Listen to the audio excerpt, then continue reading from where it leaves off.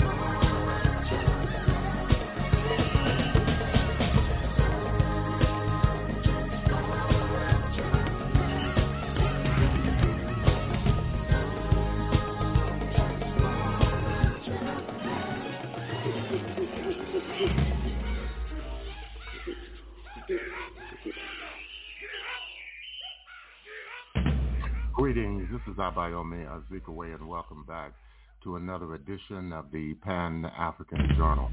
The Pan-African Journal is an audio news magazine. It's brought to you here on a weekly basis. I am your host, Abayomi Azikiwe. Today is Sunday, April 16th, 2023. We are broadcasting live from our studios in downtown Detroit. I'd like to thank all of our listeners for tuning in once again to yet another edition, this special edition of the Pan-African Journal Worldwide Radio broadcast. This episode features our regular Pan-African Newswire report.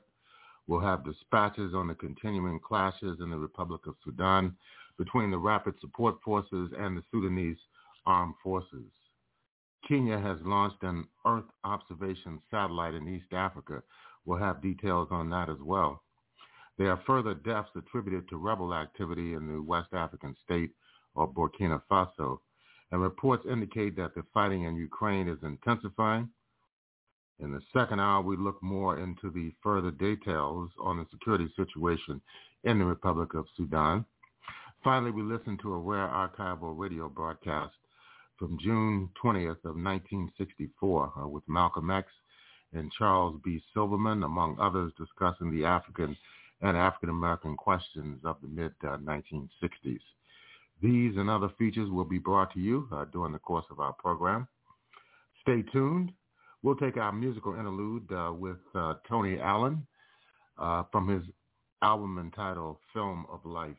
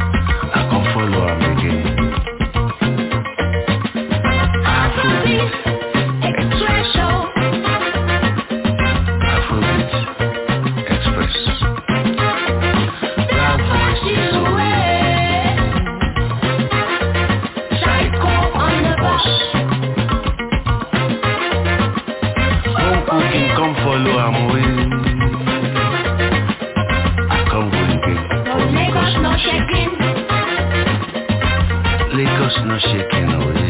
I come to paradise. Secret agent, you know.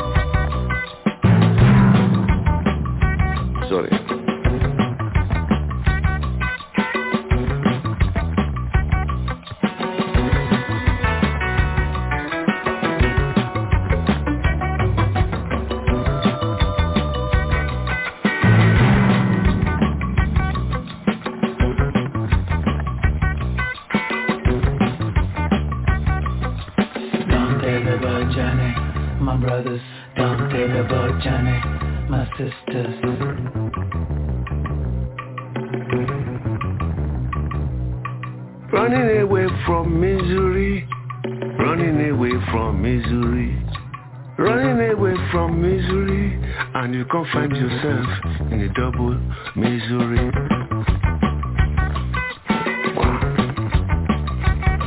You don't decide to leave your misery behind from the bad situation in your country. You decide to leave misery behind from the bad situation in your country. Now you jump into the boat. Now you jump into the boat to cross the ocean with all your family.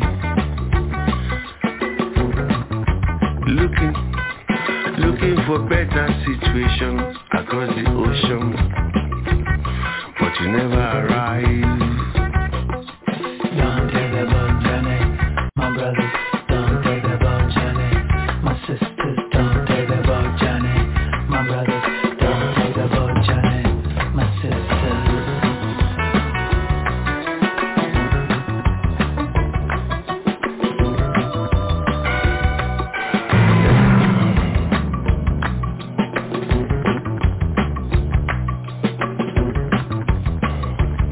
If you are lucky to arrive, if you are lucky to arrive, just know that now inside jail you go find yourself. Yeah. If you are lucky to arrive, make you no say, now inside jail you go find yourself. Yes. Even if they let you enter, na paramulete go de paramulete for all.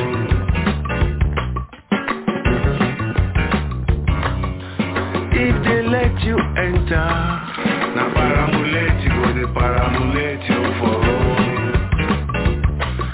That means that the situation here is not so cool. Situation here is not so cool. That's why. Don't take the boat journey, my brothers. Don't take the boat journey, my sisters. Don't take the boat journey, my brothers. Don't take the boat journey, my sisters. Don't take the boat journey, my brothers. Don't take the boat journey.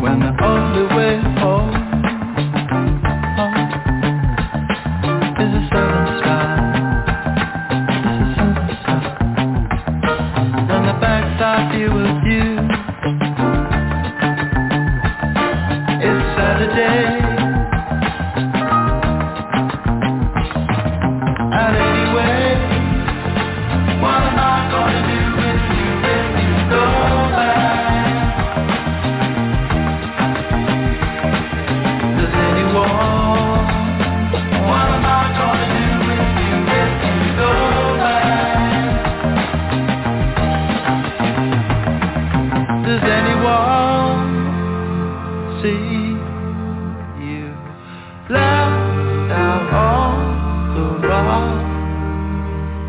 You played yourself across. Does anyone see? You gotta go back.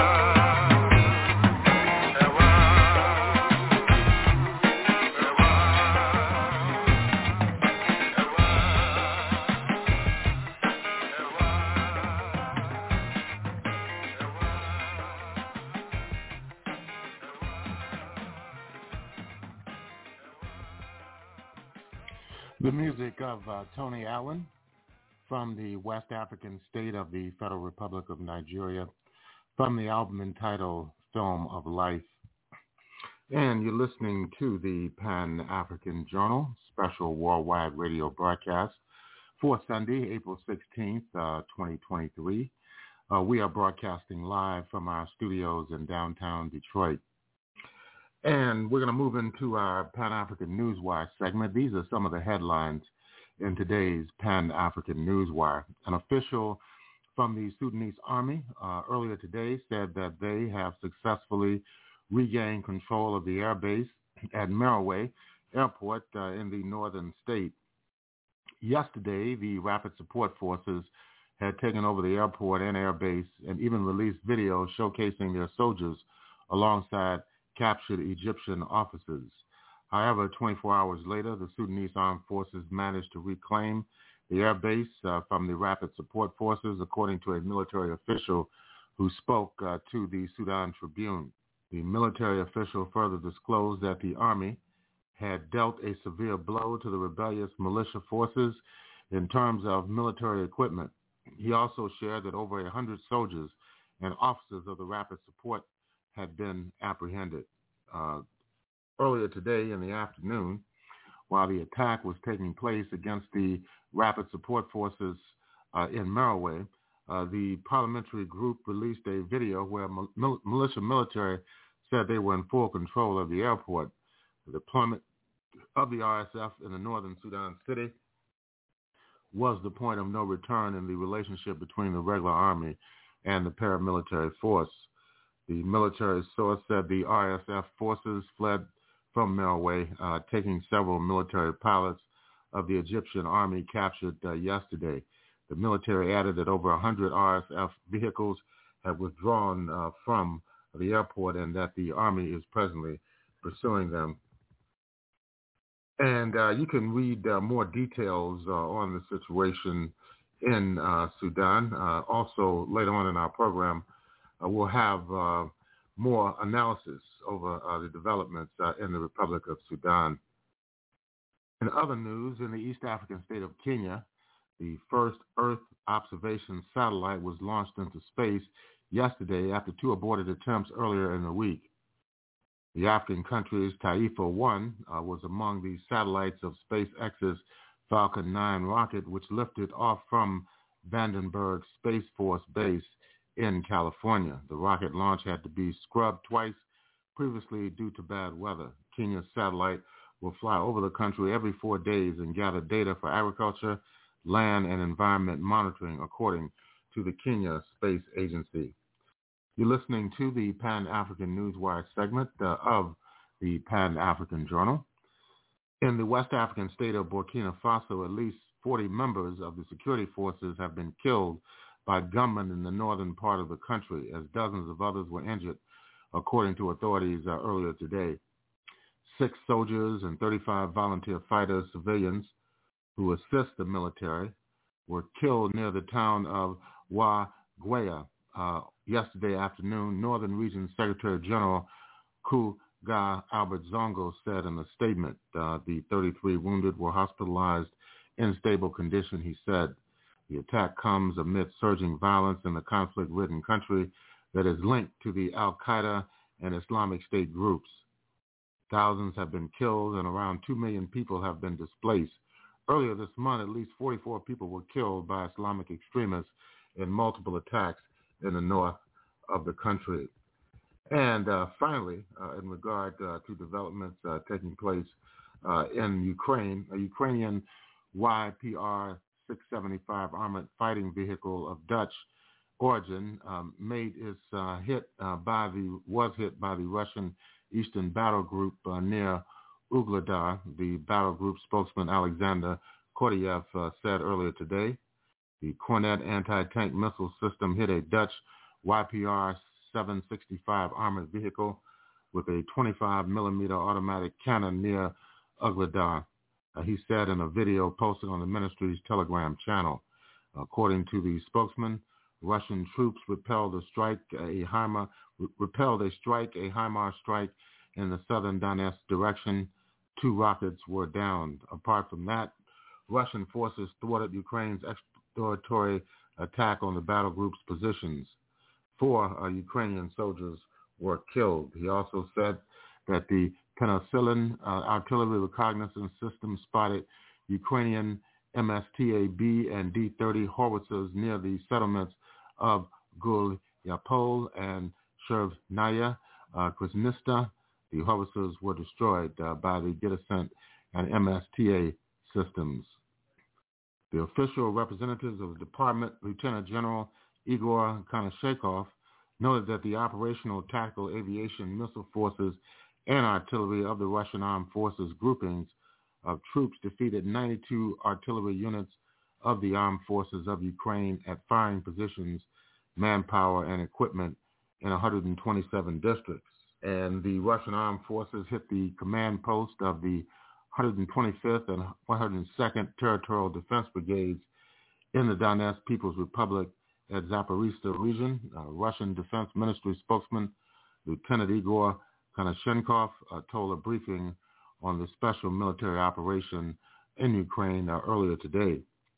The command post of the 125th and 102nd Territorial Defense Brigades were hit in the areas of the settlements of Yampolovka in the Donetsk People's Republic and Zalezhinoye in the Zaporizhzhia region, he said. In addition, Konashenkov said the operational tactical aviation missile and artillery units of the Russian Armed Forces hit firing positions, personnel, and equipment of 92 artillery units of the Ukrainian Armed Forces in 127 districts. And with that, we're going to conclude the Pan-African Newswire segment of the Pan-African Journal. In concluding this segment of our program, we would like to remind our listeners that the Pan-African Newswire is an international electronic press service. It is designed to foster intelligent discussions on the affairs of African people throughout the continent and the world. The press agency was founded in January of 1998. Since then, it has published thousands, tens of thousands, in fact, of articles and dispatches in various newspapers, magazines, journals, research reports, and on blogs and websites throughout the world. The Pan-African Newswire represents the only daily international news source on Pan-African and global affairs. If you'd like to log on to the Pan-African Newswire so you can stay abreast of some of the most pressing and burning issues of the day, all you need to do is go to our website at the Pan-African Newswire, and that's at panafricannews.blogspot.com. That's panafricannews.blogspot.com. If you'd like to have access to today's Pan-African Journal special worldwide radio broadcast for Sunday, April 16th, 2023, just go to the Pan-African Radio Network. That's at blogtalkradio.com/Pan-African Journal. We'll take a break. We'll be back with more of our program for this week. I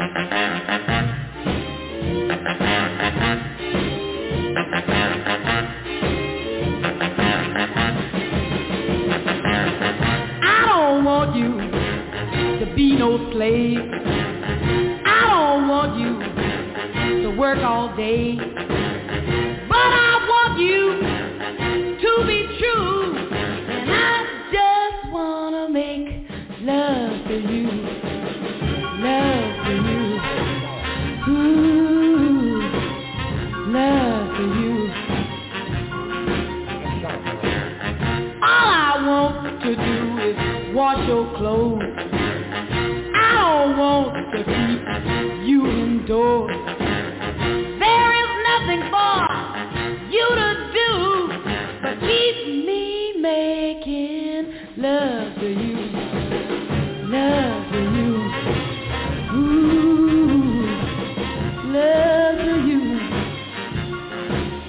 And I can tell by the way you walk that walk. I can hear by the way you talk that talk. I can know by the way you treat your girl that I could give you all the love in the whole wide world. All I want you to do is make your bread just to make sure you're well fed. I don't want you bad and blue. I just want to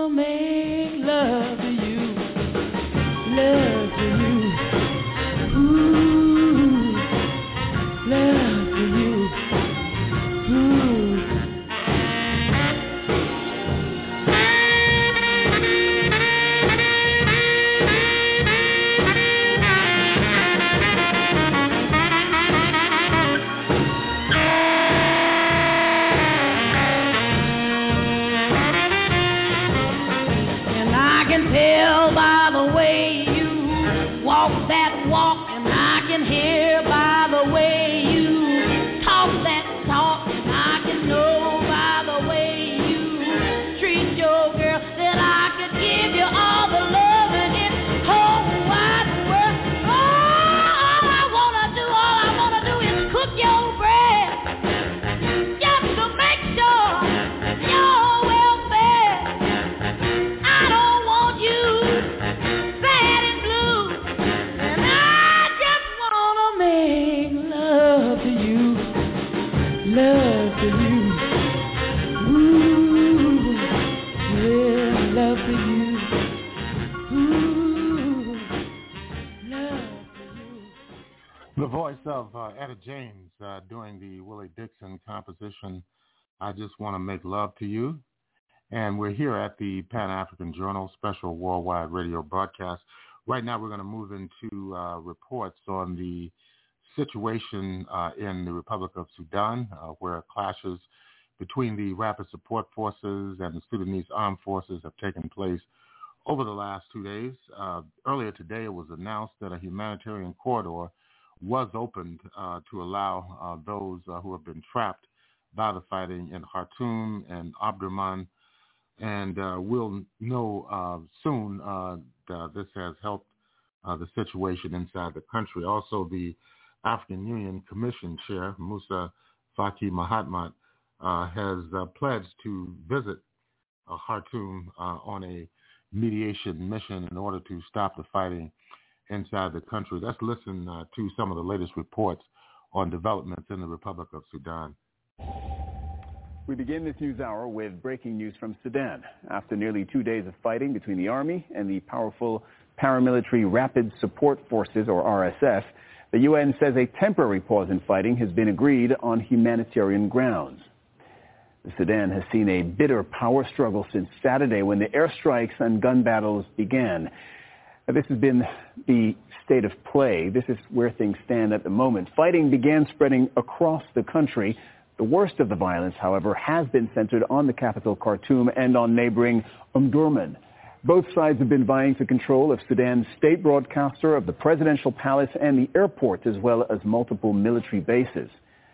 The army has now agreed to a safe passage corridor for urgent humanitarian cases. However, aid workers are also at risk in all of this. The UN's World Food Program says 3 of its employees have been killed.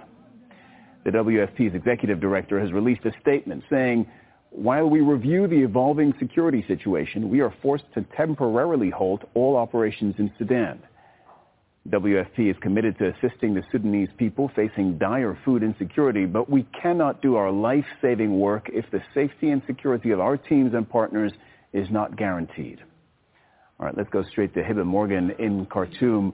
Hiba, what can you tell us about this pause in the fighting? Has it begun, and is it holding?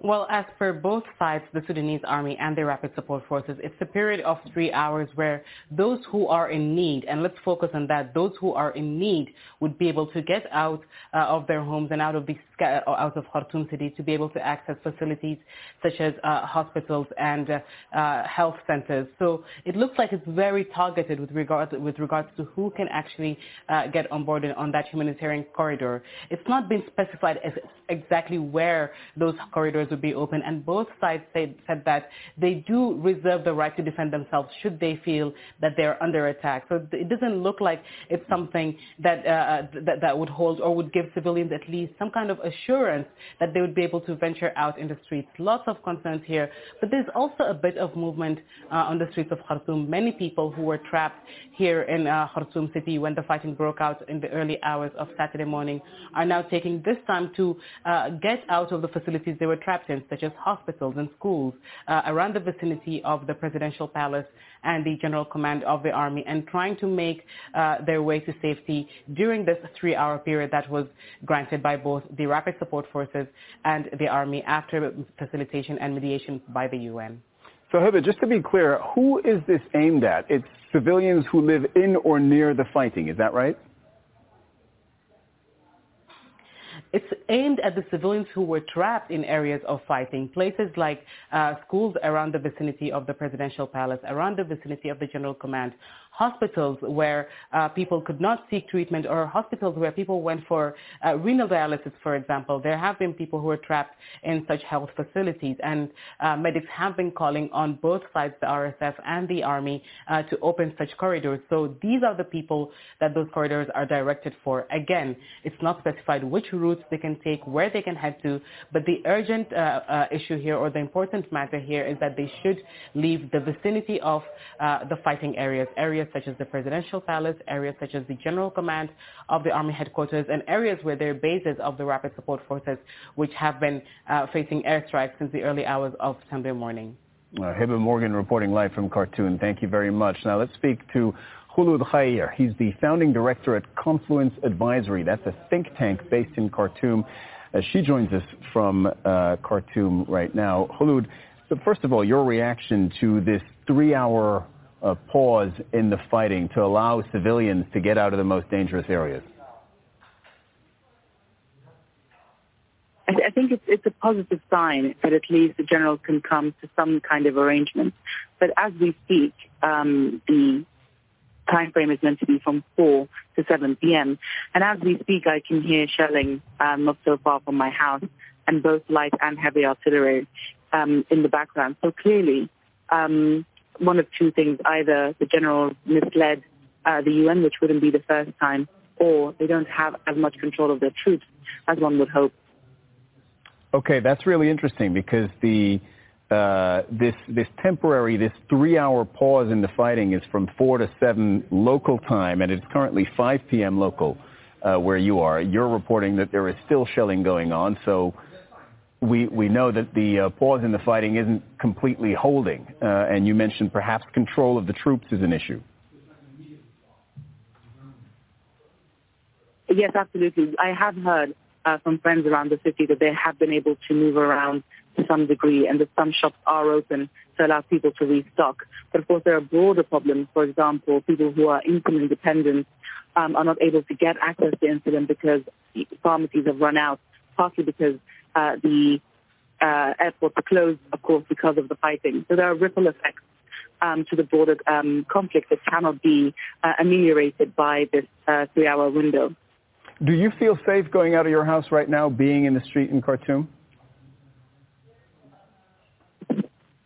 Well, considering what I can hear outside of my windows, no, not at all. A great many people will feel that. Certainly on social media, lots of people have been saying that they don't feel safe enough to leave their homes. And I think part of it is also that many people don't trust the general to abide by this. And the SRSG, the Special Representative of the Secretary General, Volker Perthes, in his statement about the sort of temporary safety corridor, said that this is a sort of a gentleman's agreement. It's based on trust. Of course, neither side is sort of beyond their word, has given any kind of indication they'll stick by this. But we already know that these generals do not keep to their word. So I think that lack of mistrust means that many people don't feel safe to leave their homes. Where do you see this going? Well, the damage that we've seen from the generals in the past 36 to 48 hours doesn't indicate that they are willing to sort of sit down and end this in any kind of permanent way.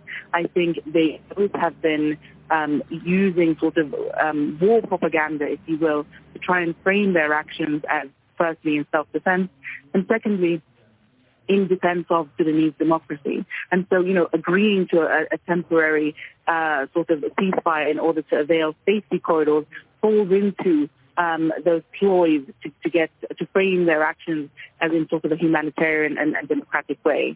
But I don't think that will carry much favor or indeed get much traction with many of the Sudan citizens who have had to live through the past 36 to 48 hours in anxiety and fear. All right, Khulud Khair, founding director at Confluence Advisory in Khartoum. Thank you so much for joining us. Osama Syed Ahmed has more now from Merowe in the north of the country. We've been hearing gunfire of both light and heavy weapons, which was likely to signal renewed fighting here within the vicinity of Merowe Airport. Soon, it all came to a halt, and what remains is the plumes of smoke from the vital installations within the facility, close to its control tower. As you can see, This is the aftermath of the fighting that began a short while ago. The Rapid Support Forces had said they had seized control of the Merawe airport, claims denied by senior sources we contacted in the Sudanese army here in the northern province. They confirmed the airport is under the army's control as the armed forces deal with what they're calling small pockets of rebels, an apparent reference to the Rapid Support Forces. And that was a report on the situation in the Republic of Sudan, where there have been clashes for the last 2 days between the Rapid Support Forces of Hermete and the Sudanese Armed Forces led by General Abdel Fattah al-Burhan. Here's another report that was issued earlier this morning on the situation in Sudan.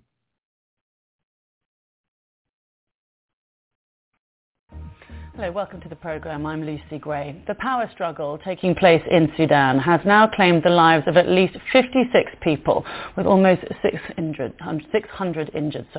Among the dead, 3 UN workers who were caught in gunfire at a military base.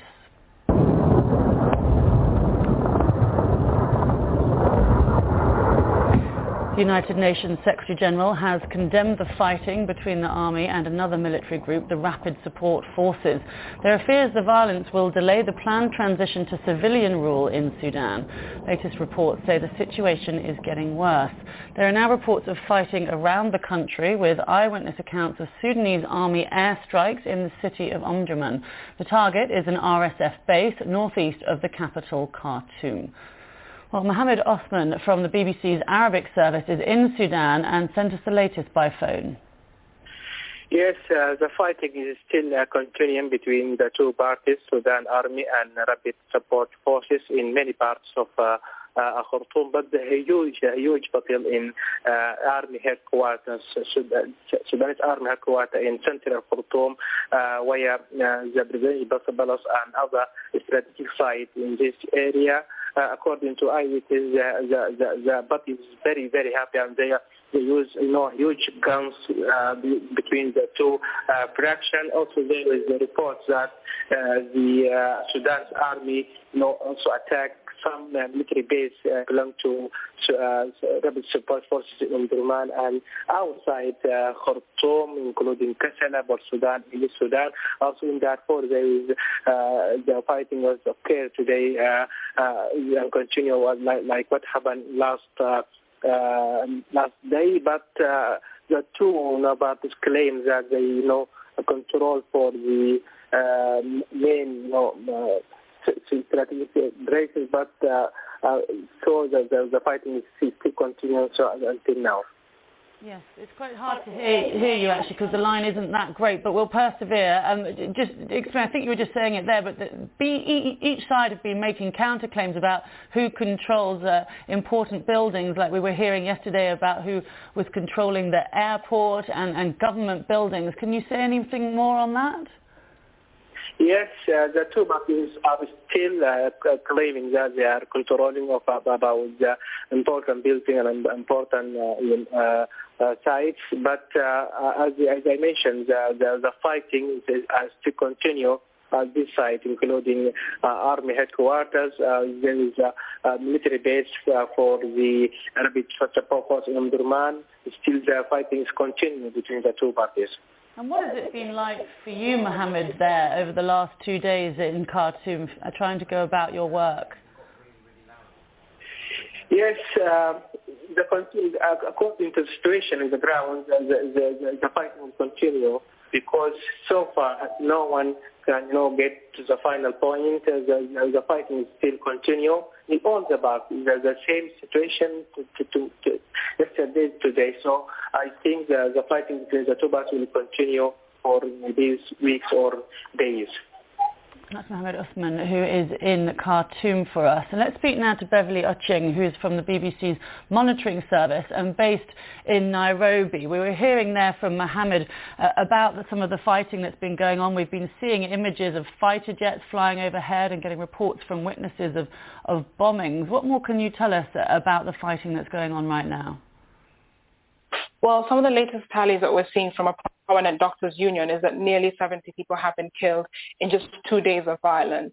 There have been clashes largely near military installations, so in Khartoum, in the northern part in Merowe, where initially there had been heavy deployment through the week of both RSF and the Sudanese army. And they are both making very, very competing claims about areas that they have seized or areas that they are disputing each other having taken. So like this morning, the Sudanese army said that the general command was not taken by the RSF, contrary to some of the reports. But it has been frustrating getting a true picture on the ground because state TV has just been playing music, peace music, unity music, and messages. And most of the media is only posting stuff on social media. And that's been the biggest point of news being able to come out through Sudan. Yes, and as you say, we do know that so many people have been killed and hundreds injured. We've been hearing from doctors on the ground calling for safe passage for ambulances and also calling for international aid for the hospitals in Khartoum and the areas which are being affected. Yes, there have been. There was an appeal for medical aid, but there were also calls for a ceasefire because the fighting would curtail any possibility of medical aid being able to reach victims or hospitals. We do know that the airport has been closed. There are no flights going in and out of Khartoum, so it will be difficult for there to be any delivery of external aid into Sudan. Of course, it's been in a state of conflict. The economy is ailing. They do need international support. There have been calls from regional powers and the international community for there to be a ceasefire, but it seems that the escalated violence, even the rhetoric coming out from the two military leaders, that is Hemeti, who commands the RSF, as well as Burhan, who is the interim president, it doesn't look like it's about to go down. Yeah, we've had the UN calling today for a ceasefire as well, as you mentioned. We've also got this Arab League holding an urgent meeting. I just see one of the lines coming out of that is that Egypt's called on Sudanese parties to the conflict to ensure the safety of all Egyptian interests in Sudan. Have either of the two sides today called for any mediation at all? So as of last week, there had been some planned mediation between Hemeti and Burhan, but overnight Burhan said that he's ruling out any talks with the RSF, and there was a change of tone because now we're seeing the army is increasingly referring to the Rapid Support Forces as a militia. They are trying to malign them because this is the narrative. They're competing for the narrative both in the media as well as in the public. But it looks like with the army's stance, there's no possibility of talks at the moment, but perhaps with some international and regional pressure, there might be some window for mediation by the Arab League and other actors within the region. Is there any sense that you know of what actually sparked this latest upsurge in violence? Because we had been hearing that there'd been this framework agreed in terms of this transition to civilian rule, and then this happened. Well, yes, one of the biggest issues with Sudan's political reform process since the coup in April 2019 has been the unification of the armed forces. So that is essentially the integration of the RSF into the army. There have been concerns that having a powerful force outside the national army could lead to various centers of power, as we are seeing now. So this framework agreement, it accelerates that integration, which was opposed by Hemeti. He wanted a 5 to 10 year timeline, but then all the parties were calling for a shorter period of integration. So that has led to this sort of bloodbath that we're seeing. It has been a worry for Sudan over the years, the fact that the RSF is quite autonomous outside the army command, despite the fact that it is within the intelligence and the army services. Okay, well, thank you so much for talking us through all of that. I appreciate your time. That's Beverly Ochieng, who's from the BBC's monitoring service and based in Nairobi. Thank you. Welcome back, and you're listening to reports from the Republic of Sudan in regard to the current security situation inside the country. And right now we want to listen to an analysis of the short-term as well as medium-term and long-term implications of developments over the last 2 days in the Republic of Sudan. Of course, there's been reports of deaths among dozens of people in the fighting between the Rapid Support Forces and the Sudanese Armed Forces. Let's listen to this additional report. From partners to enemies, the Sudanese army is battling the paramilitary Rapid Support Forces. It's a power struggle that has turned into a fierce armed confrontation. But how will this play out? And is Sudan's unity in danger? This is Inside Story.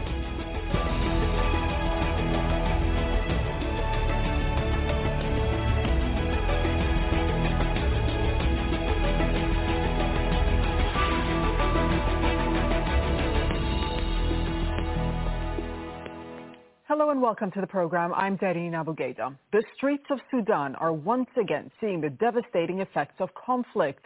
Political differences are plunging the nation into further instability and threatening to bring full-scale war.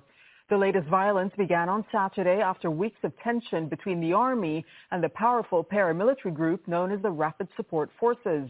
Millions of people in the capital Khartoum are at risk. Water and electricity have been cut in many areas. After years of coups, protests and political instability, the people of Sudan were getting ready for a new government. But now those plans are at risk as the threat of an all-out civil war looms over the country. The former Prime Minister Abdallah Hamdok, who had a crucial role in the fragile democratic transition, is pleading with both sides to stop the fighting. My first message is to General Abdel Fattah al-Burhan and the leaders of the Sudanese military, and to Mohammed Hamdan Dagalo and the leaders of the Rapid Support Forces. The exchange of fire must stop immediately, and the voice of reason must rule. Everyone will lose, and there is no victory when it's on top of the bodies of our people. All right, let's take a closer look at what's led to this unrest. So the most recent bout of instability emerged in 2019. That's when the military and the Rapid Support Forces ousted the longtime leader Omar al-Bashir after months of mass protests. 2 years later, they carried out another military takeover, this time by pushing out Prime Minister Abdallah Hamdok, who is seen as the face of the transition to democracy. Military leaders signed a deal with politicians last year. In it, they promised to pave the way towards a civilian-led government and fair elections. But that has yet to happen. A new government deal was scheduled to be signed 2 weeks ago, but disputes about how to integrate the Rapid Support Forces into the army escalated and delayed the process once more. We'll now bring in all our guests. Joining us from Khartoum, we have with us Maryam al-Mahdi, who's the leader of the National Ummah Party and a former foreign minister of Sudan. Ala ad-Din Nugug, a spokesperson for the Sudanese Professional Association, a part of the Forces of Freedom and Change Coalition. And also Dalia Muhammad Abdel Mun'im is joining us, who's a Sudan-based activist. Thank you for your time with us on Inside Story. Maryam al-Mahdi, first to you. Just earlier this month, your Secretary General of the National Ummah Party said that the political process to restore transitional civilian rule has reached its final stages, and we hope that it will be completed in the coming days. So have these latest developments come as a shock to you, and what's the official reaction of your party? Thank you very much, Ms. Devine, and I welcome you and all your followers and your guests. Actually, this is came as a expected surprise, because we knew for the last at least 6 weeks things were escalating to the maximum between the two heads of the armed groups, the Sudanese Armed Forces and the Rapid Deployment Forces. And though they were both of them committed to the framework agreement, which was also, as mentioned by you, finalizing in the last steps after we finished the 5 pledged workshops, ending by the SSR workshop, which also ended in a hostile way, let me say. So it was like an introduction that things are not going well between the two, and that would definitely affect the political Maryam al-Mahdi, that was missing. What was it in that agreement that was missing or that was wrong with that agreement that got Sudan to the point it is at today? Because also at the time, your head of the political bureau, Mohammed al-Mahdi Hassan, said that your party was actually hoping to convince the non-signatories to come on board on that agreement. True. This actually we had two obstacles. A outstanding issue between the two armed groups, or the heads of the armies, the head of the Rapid Deployment Force and the head of the Sudanese Armed Force. This was a problem regarding the SSR, the security sector reform, and that is about what comes first, the reform in the security sector or the merger of the security sector. This was all the time an issue of debate, and for that there was a technical committee, from each party, to settle that. And actually, before even this technical committee, already things on the political background, both of them agreed and signed to 37 principles according to which the security sector reform should be done. And this also was signed by all the heads of the signatory groups. Okay, let's bring in one of the signatories. Thank you so much. Let's bring in Dr. Alauddin, because your group, in fact, was one of the signatories to that agreement. It was really meant to usher a new era, a new political process for the country. What's gone wrong? Yeah, thank you for the interview, Devin. The problem is that they were not both committed to the agreement. Let's say frankly that. They are saying that, but one of the generals was really committed. That is the Rapid Support Forces General Hemeti. But the army leader was saying so, but intentionally he was not committed to that. That appeared clearly in the workshop of the SSR, where the army paper saying a lot of things that against democratic transition. They were asking for independency in their strategies, in putting the army strategies and the military strategies. They were asking for not to be under the civilian leadership. And they were asking for the command center of the SSR and the process in which the DDR will be under them, while the Rapid Support Forces were committed to the transition, democratic transition. They were committed to the SSR command center will be under the civilian leadership and will not be under a militant. And they were committed that the military strategies and the army strategies will be under the civilian leadership. So this is a major difference in the mindset and thinking between the two generals. And even when they signed that agreement of 37 principles, General Hemeti said clearly, guys, we are signing, but I hope that all will be committed. That is the issue. He knows that Al-Burhan will not be committed for that, exactly. And that the Muslim Brotherhood in the army, the people in the army will not make this will go. And that's what happened in the media. A lot of the Muslim Brotherhood people in the army and outside in the media, they were spoiling the agreement. And they were spoiling the fire and making more fire between the RSF and the army. And they reach what they want by what happened yesterday. And in the 15th of April yesterday, in the morning, there was a committee that, as said Mariam Sadiq, the committee with the head of Al-Hadi Idris, and they was asking and starting working to de-escalate the position. But let me just stop you right there for a moment. Let me just stop you right there for a moment. Rapid Support Forces come and things escalate. Let me bring in Dalia, also joining us from Khartoum. Dalia, so not long ago, as we were mentioning a moment ago, the Rapid Support Forces and the military, they cooperated together to derail Sudan's transition to democracy by spearheading the coup in 2021. They worked to overthrow Omar al-Bashir in 2019. So they seem to come together when they absolutely have to. What was it, in your opinion, that got them to this point that we see today? No, thank you. First of all, thank you for having me. They came together, or they would come together when it suited their own needs. Right. Not necessarily the needs of the country. And what happened now is, for me, it's very basic. It's a struggle for power.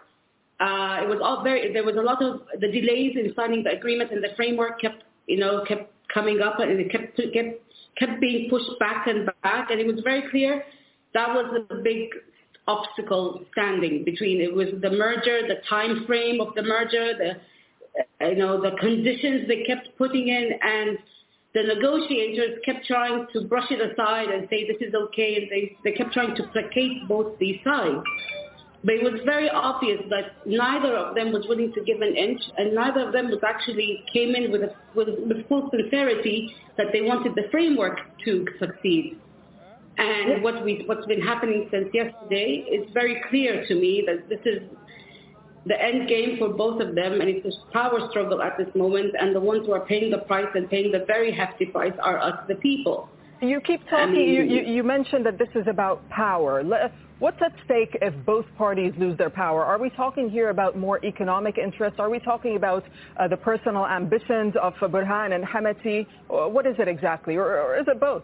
I would say the ambition of the entities, both entities, the RSF, where they've come from and what they are now, and the army, the institute of the army. This is the Sudanese army. Hemeti has seen his power and his position grow in the past few years. And this is obviously somewhat of a threat to the army. And don't forget, the army is still very much Islamist influence. The remnants of al-Bashir's rule is still very much in play today. They never went away. They've always been there. And they've started to re-emerge in the past few weeks. So they've become more vocal, they've become more outspoken, and it's very so the power play was between the army and Burhan. For a lot of people, was seen as he couldn't take a position, so he was being pushed by the Islamist factor in the army to take a stand, and at the same time he was being pushed by the negotiators to take a stand, and so it all came to a head yesterday. Let me just get Mariam's take on this point specifically about the Bashir-era loyalist, Mariam. There are some reports that suggest that there was internal pressure within the Burhan camp from the top brass not to sign that framework agreement because they feared that a new political agreement would harm their economic as well as their political power. What do you say to that? Well, I think actually things are very complex within this relation.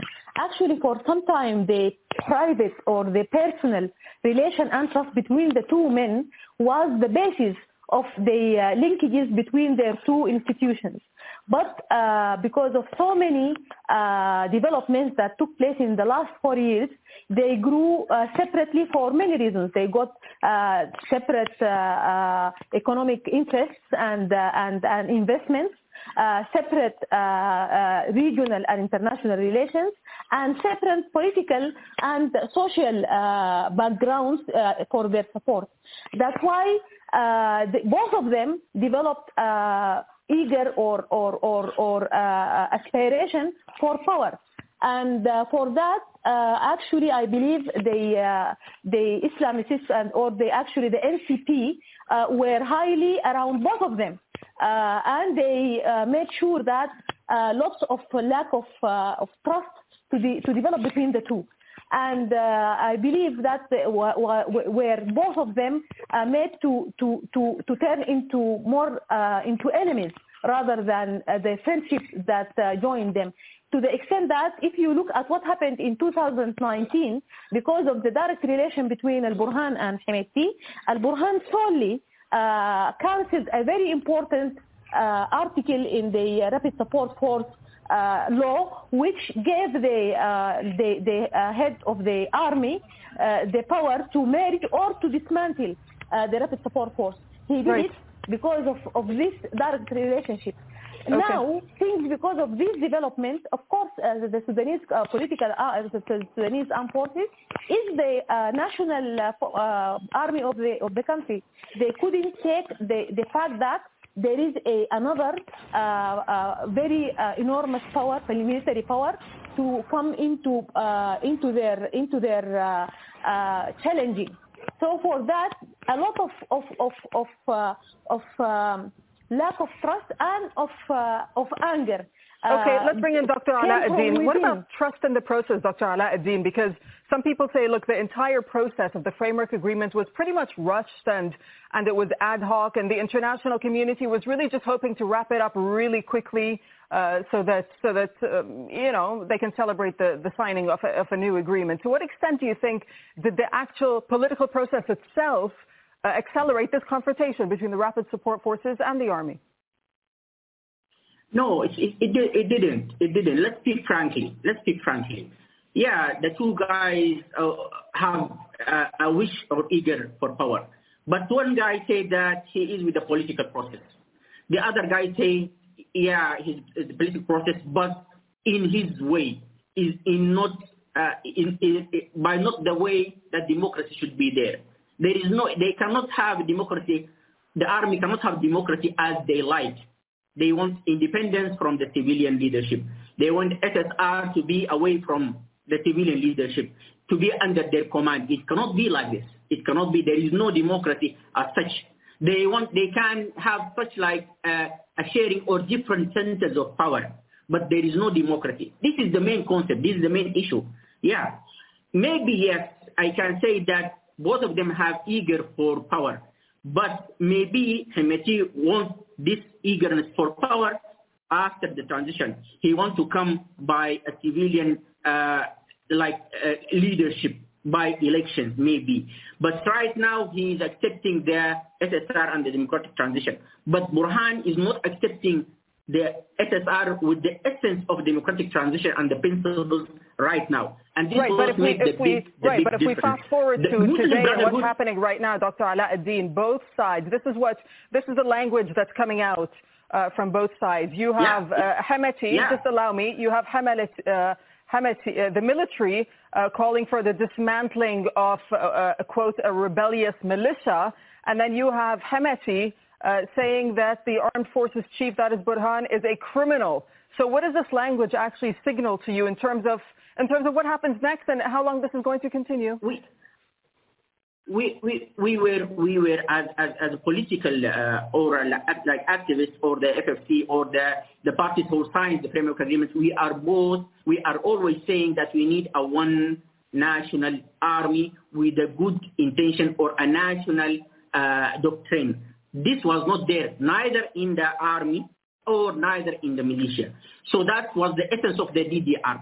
Who was accepting this DDR in the way that it should be was the Rapid Support Forces. Speaking frankly, the army was not, okay? And that was the causing the problem, because the Muslim Brotherhood were much indeed inside the army. And these people inside the army, like Kabashi, Ibrahim Jabir, and so, they were really against the framework agreement and against the political process. That was clearly shown when Kabashi started to speak in loud, in gathering about the framework agreement and about so and so and so, while he was quiet for a long time. I think this last workshop with the SSR that makes the Muslim Brotherhood inside the army very alarmed. Let me bring in Mariam for a moment. Mariam, you can comment on what Dr. Alauddin is saying, but I also just want to ask you to give us a feel of what it's actually like being in Khartoum right now and what people are feeling and what they're saying. My first question is to Dr. Ala. Where do we go from here? I mean, we've reached the point where there's actually fighting in the streets of the capital. So where do we go? You know, calling Burhan a criminal, and Burhan designated the RSF as a militia, an outlawed militia, is not good news for us as Sudanese. So where do we go from here? All of us have been stuck at home. We don't know what's happening outside. We hear of the numbers of casualties, of those who are injured, those who have been killed. We know nothing of what is happening. And we put our faith in the politicians, in the parties, in the negotiators to get us out of the quagmire. But if anything, they pushed us back further down in this quagmire. So my question to you, Mrs. Mariam and Dr. Ala, where do we go from here? What's next going to happen? Let's hear what they have to say. Let's bring in Mariam. Mariam, go ahead. Where does Sudan go from here? This is the question. This is a very serious thing. What happened is unprecedented. This is it is so irresponsible. It is so unacceptable that our army hits its own cities and its own civilians, and now they are taking it's the present inside the neighborhoods. Now almost every house they have gun shots at their windows. So many people live inside their homes. We are stuck for the last 38 or more hours, not having any supplies. The electricity is out. we run out of gas for even the people who have generators and so on. It is a very serious, and people, so many people are stuck in the airport, so many people are stuck in the streets. There is no safe. I have been trying all day to have a way, safe path through the ICRC and the Sudanese Red Crescent with the Rapid Support Force and the staff. At least I could get the three of them, staff and the ICRC and the Sudanese Red Cross, but I couldn't have any access to the Rapid Support Force to provide for some routes. Actually, the problem is really what has happened now in Sudan is unprecedented, and so how can this be resolved? Talk about let me finish. Mariam, let me just ask you this, because there is diplomatic pressure. We understand there have been phone calls that have been made to both camps in Sudan. The U.S. Secretary of State has released a statement, the UN Secretary General. Will this diplomatic pressure make any difference? And there is a PSC. Right. There is a PSC meeting today. Tomorrow there is the UN Security Council. But unless we, the Sudanese, see the development in this and we unify ourselves against this, what happened is unacceptable. Having both, we cannot compare Sudanese Armed Forces to any other force. That's why it was one of the essence of our political operation is to have one Sudanese army that is professional, that is national. So that's why it was part of our job for this political operation to have merger of the peace agreement militias and of the rapid support. Okay, let's bring in Dr. Alauddin, just because we're going to be running out of time. So how Dr. Alauddin, next steps, who can help diffuse this? What about countries that have regional interests in Sudan? For example, countries like Egypt, Saudi Arabia, the United Arab Emirates. Yeah. This is a quite important question. The countries in the region have two positions. Either one of the position of a friendship, that they want to solve the issue and they want a democratic transition path in Sudan. And there is other countries that they don't want the democratic transition path in Sudan and they want the conflict or they want the army leadership. And the second one is Egypt, definitely. Let's say it frankly. Egypt was spoiling the agreement. Egypt's position was bad for the framework agreement. Egypt's position was bad for and negative for the political process. They are looking for an army leadership. They are not looking for a civilian leadership. They are not interested in democratic transition path, unlike Saudi Arabia, the UAE, and other regions and international committee. And Egypt had tried to spoil the agreement was much before, with the leading of the ambassador here and with the meeting that was organized in Cairo for the democratic coalition, and they came with a statement that they are with the army leadership and the army share of power. Dalia, go ahead. Dalia, go ahead. To ceasefire, and we should go back to the political process that was there with the SSR. Dr. Ala, don't you think the onus is also on our army to stand up and be an independent and be a source that works for the country? Our army continuously for the past 30, 40 years has always bowed down and followed the leads of other parties, regional parties or regional countries. It has never stood up for us. And what's happening right now neither the army of Khartoum and in Darfur is proof of that. That the army does not care about the people. And neither the army is a national army. Neither the army is a national army, and neither the militia is a national army. They are both having negatives, and they are both should be in an SSR and a DDR and the civilian leadership and the international supervision. Okay, let me just jump in there because we are running out of time. I just want to get more of a sense of what's happening right now on the ground, because there are reports. I'll ask you this, Mariam, if you may know. The fighting, in fact, is Dalia. Fighting is not confirmed to the capital. The clashes, we understand now, are in the northern province. They're in Darfur region, Port Sudan, on the Red Sea. These are porous borders, aren't they? So do they risk becoming flashpoints, do you think, for a wider conflict? How dangerous is this? Well, I just read a report or a post saying that Chad has reinforced its borders because they're afraid of a spillover from Darfur into their borders. And I spoke to family in Port Sudan, and they said yesterday it was really bad, but today it's a bit calmer. But Darfur is not calm. I mean, if we think Khartoum is bad, you're talking about a state that is the size of Western European countries. And Sudan is a big country. We have no set borders. Our borders, like we said, are very porous. So there is that fear of a spillover effect. So what do we do then? And the same thing with what happened with the capture of the Egyptian soldiers. What's Egypt's reaction is going to be? These are their soldiers. They were here for joint military drills. They've been captured. What's going to happen?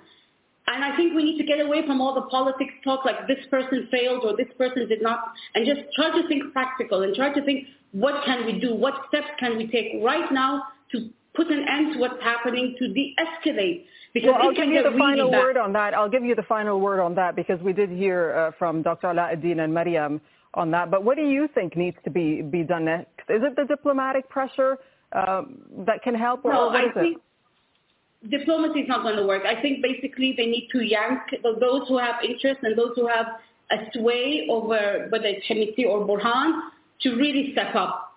And I think this is where the role of the likes of the EU, the Troika, the USA, and the likes of the Saudi government and the UAE and Egypt really, otherwise it's going to come into their borders. I don't think Egypt wants any more problems on their borders. They have enough problems of their own. They don't want to have another border issue. The geopolitical strategic location of Sudan means it can affect Ethiopia on the one hand, there's Eritrea.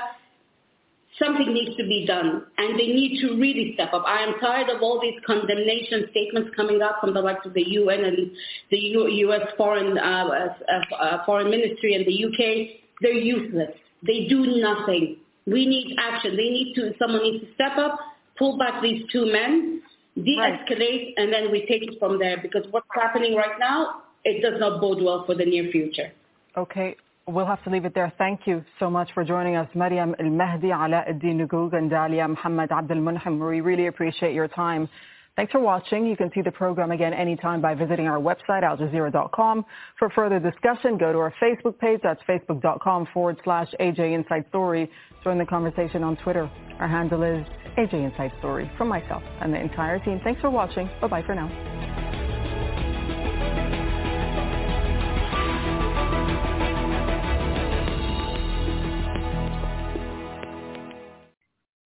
And that was an analysis of the current security situation inside the Republic of Sudan, the political and economic dimensions of the existing crisis, where open clashes between the Rapid Support Forces and the Sudanese Armed Forces. We'll continue to cover this story. And in fact, if you want to read about what's going on in Sudan, just log on to the Pan-African Newswire at panafricannews.blogspot.com. We'll take a musical break. We'll be back with our concluding segment. I'd rather be lonely than to lose you. I'd rather be blue than to be all alone.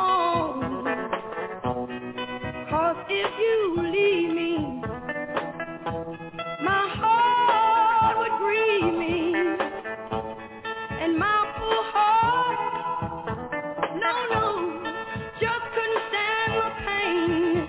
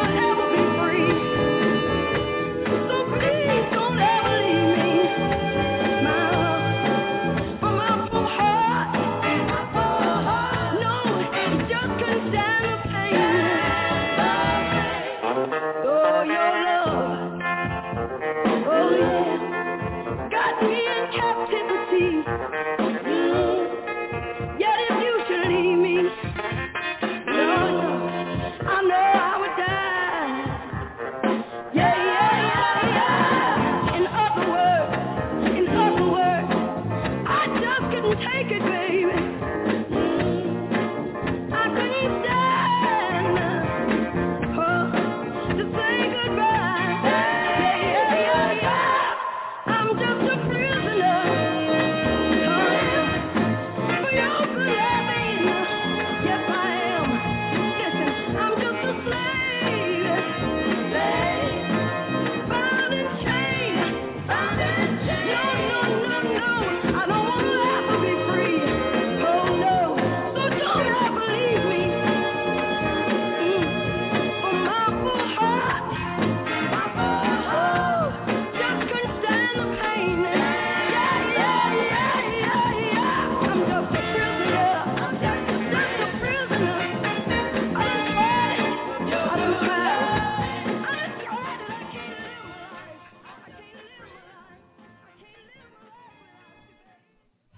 Welcome back.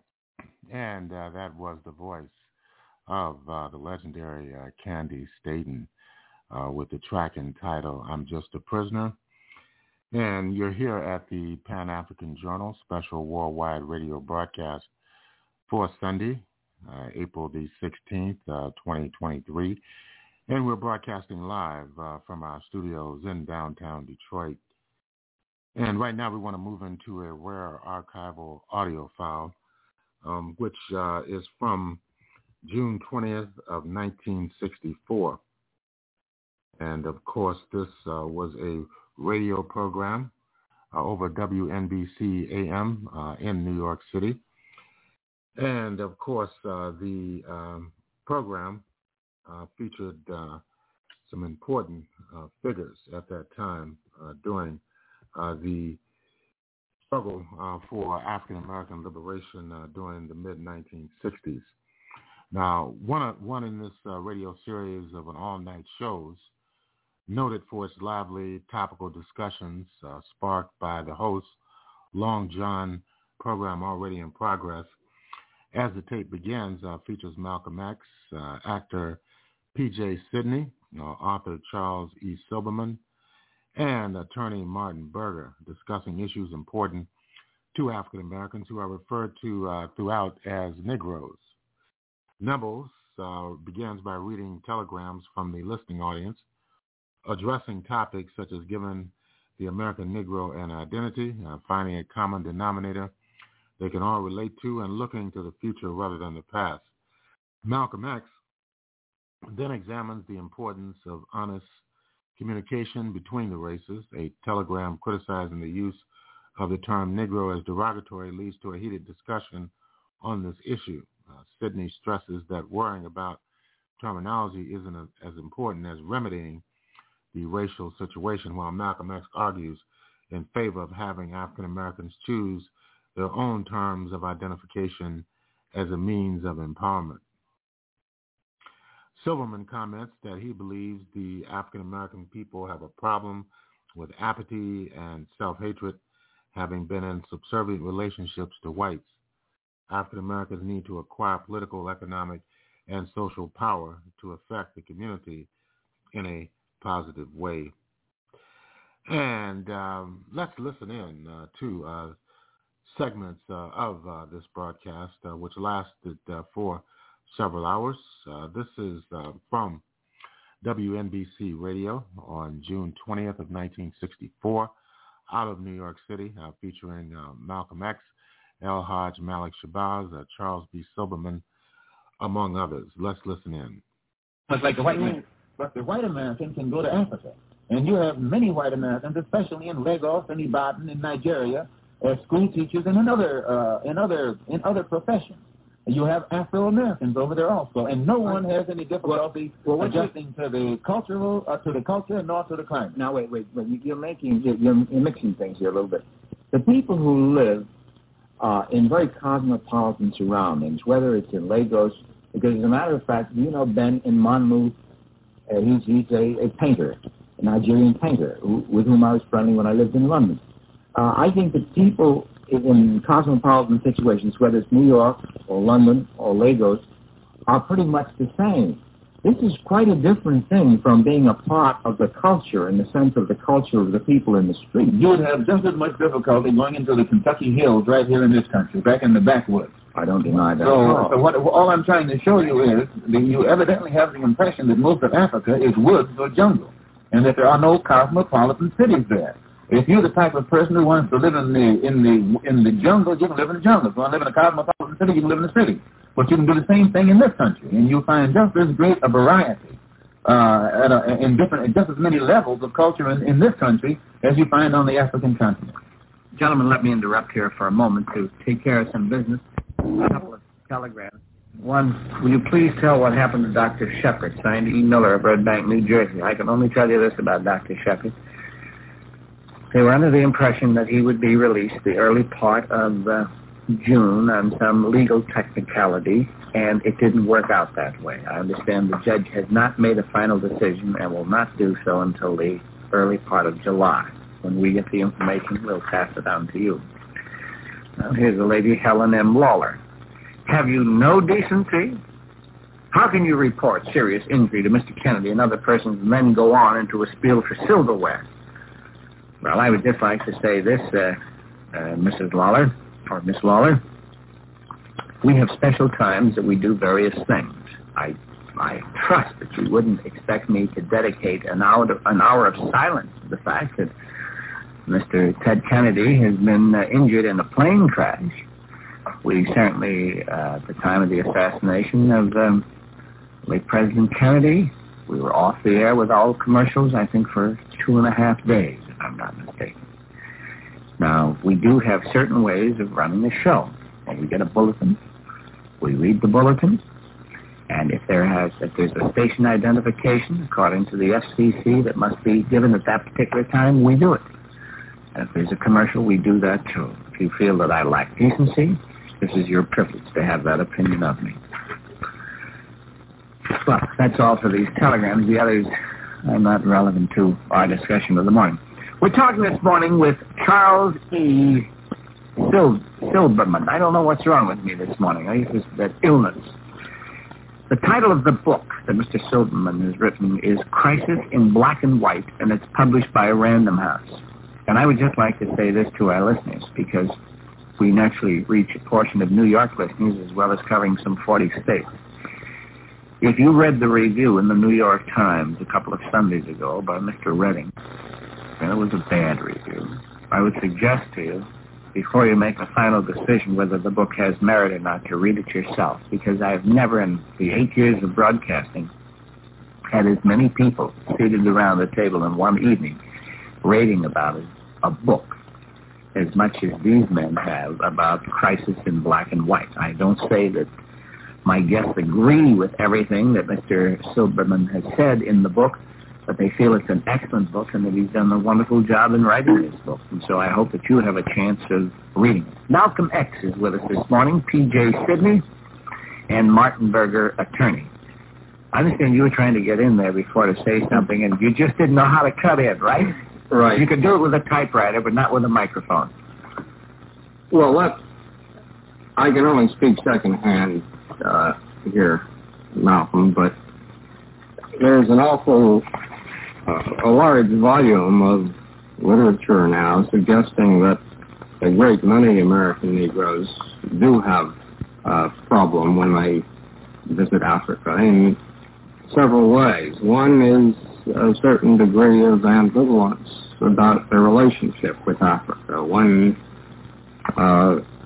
Negro friend said to me, well, when I land and meet somebody whose great-great-great-grandfather sold my great-great-grandfather into slavery, should I thank him or slight him?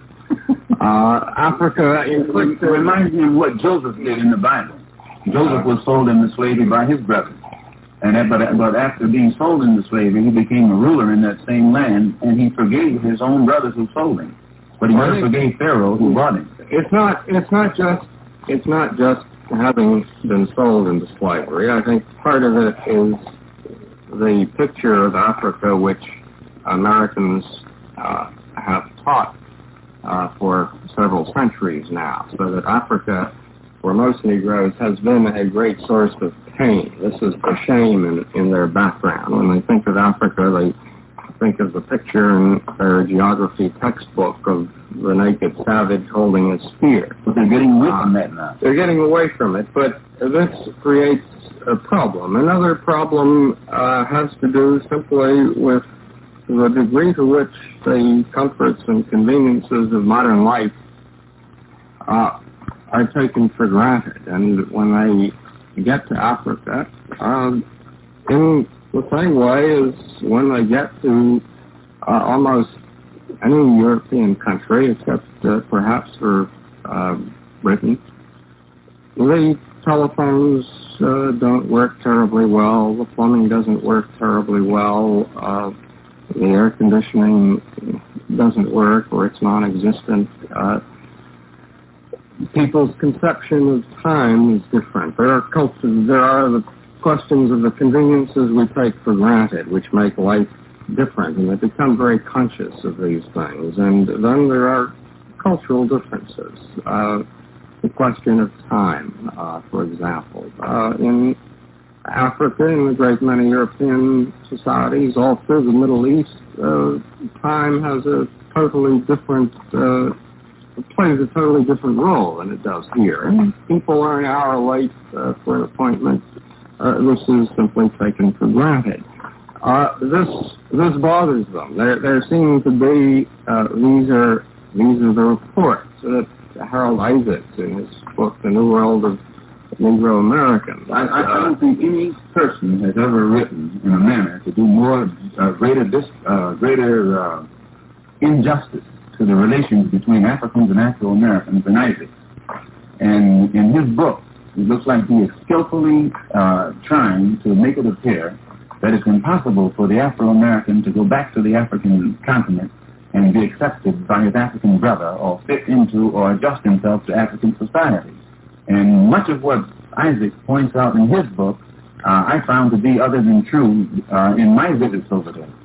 I was with the Afro-American colony, let us say, in several of the different African countries.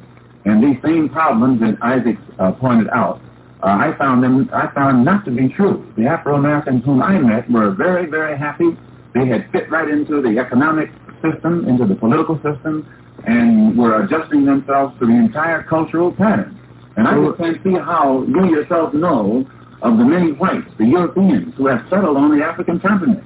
And they haven't had this problem of readjustment. Well, these are the people who stayed.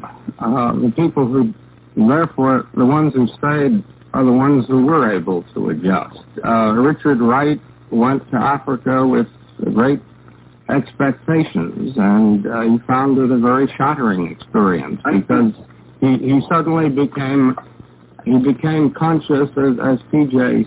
said, of how much of an American he was. Richard Wright's daughter is living in Accra right now, and she was telling me while I was there that the reason she's in Accra was because she felt that the world misunderstood what her father had written about Africa. And she has moved to Accra to try and build a better bridge of understanding or to regain some of what she felt her father lost by this misunderstanding of even Africans concerning that which he read about, which he wrote about his experiences in Africa. And I hope I don't appear dogmatic, but I cannot buy from anyone the idea that there is something about the African continent and African culture that's so repulsive that the Afro-American can adjust himself into it. You injected the word repulsive. Now, I say, just a minute. I'm not going to let you build up any straw men. Nobody said repulsive. Actually, you're also seeing this as sort of either or. There are quite evidently people who adapt very well, but also there are other people who feel as Wright felt, and I don't think that his daughter is going to change the fact that he felt as he felt at that time. She may feel differently now, and there may be some other people who feel differently. But there is a considerable body of opinion that we are Americans, and I don't really find anything that wrong with being an American. The only thing I find difficult is when people deny me the opportunity to be American as fully as I would like to be. So I think that let us not make a fetish of going back someplace. I don't think that, I don't want you to get the impression that I'm speaking of a physical return or migration to Africa. In my travels to Africa, I came away of the opinion that the Afro-American would be better off remaining physically in America. But at the same time, he would have to migrate culturally, psychologically, and philosophically back to Africa to regain some kind of spiritual bond, which in turn would help enhance our political and social and economic position right here in this society. Well, I think that we're not too far apart in the sense that I feel that the American Negro has to get some sense of identity and some sense of pride. However, just a moment.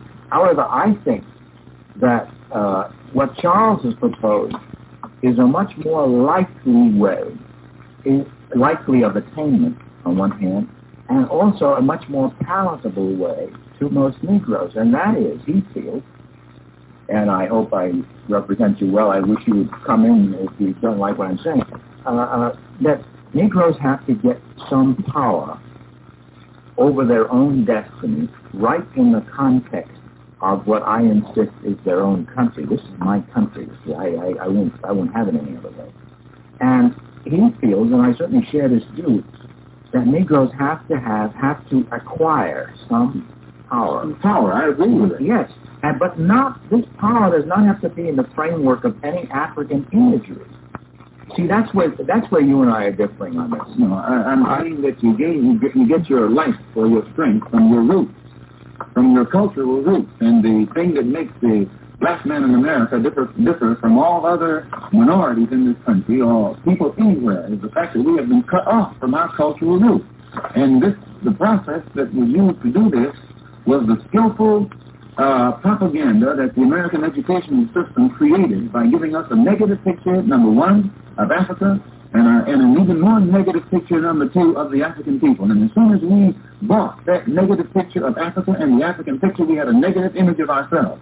And you will find that as the African nations have emerged and have gotten into a position to change the negative image of Africa and its people from negative to positive, that same change has undergone, has developed right here in the mind of the American Negro. Our people are becoming more positive, more filled with racial confidence, racial pride, and have a tendency to stick together in unity and harmony and go forward.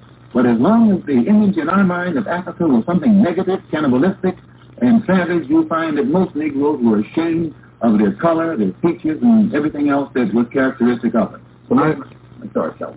Excuse me, TJ. I think we have to deal with this on two levels. One is eradicating the traditional view of Africa as a place of savagery, a place that had no culture, no history. I think this is essential. I think pride in race is important, perhaps crucial, whether as a transition or as a permanent thing, I don't know. I think on the other side, though, once this pride in race begins to get established, as you see the African states emerging on the international scene, the question of what specifically the relationship will be between the American Negro and Africa begins to get very complex. How you feel a great deal of pride when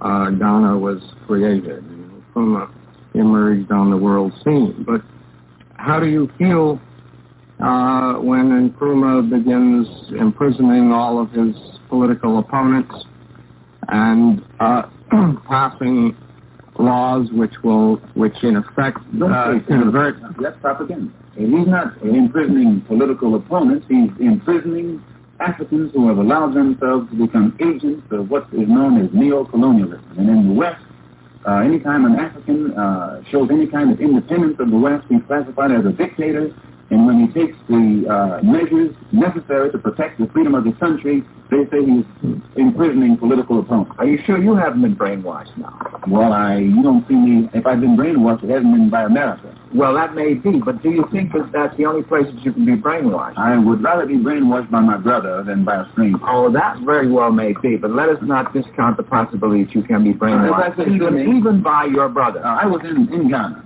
and I've never been to a country where I felt more free, where I saw the people of that country exercising more freedom than in Ghana. I saw none of this dictatorial activity that is projected in the Western press. They wouldn't let you see it. No. Now, look. I'm not knocking Ghana. That is not my object. But I do think that it's very naive, and I'm sorry to have to use this word. You can use any word you want. It's very naive to believe that Ghana is all that's good. I can understand. For instance, if you said to me that in this transitional period, and this has happened in many countries, that maybe it has to go through a phase of dictatorship, that maybe in order to get some kind of order, some kind of form, some kind of stability, that it has to go through this. If you say this, then I accept it. But if you are going to whitewash everything that Nkrumah does... Whitewash or blackwash? Either way, whichever way you want to do it, you know. But if you're going to wash it, whichever way, you know, then I think that you are brainwashed as much as anybody could be brainwashed from the other side. And I don't think the brainwashing looks any better from one side or the other. I'm telling you that when I was only in Ghana for a week. Well, they showed you certain things. They showed me nothing. Idea too. I was in Ghana for a week. They didn't show me anything. They let me go wherever I want, speak to whoever I wanted to speak to. And I found that everyone there felt free to speak his mind. They had all of the freedom of speech that you have in this country. In fact, I made probably some more scathing speeches there than I have over here. Pro and con. Now, you made scathing speeches.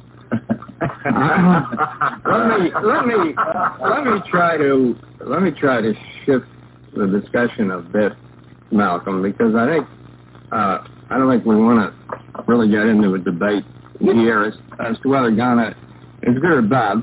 The point that I'm making is that the Africans are human beings, and there are going to be African societies that are good, African states which are bad. Let's leave out our individual judgments as to which fall into which category.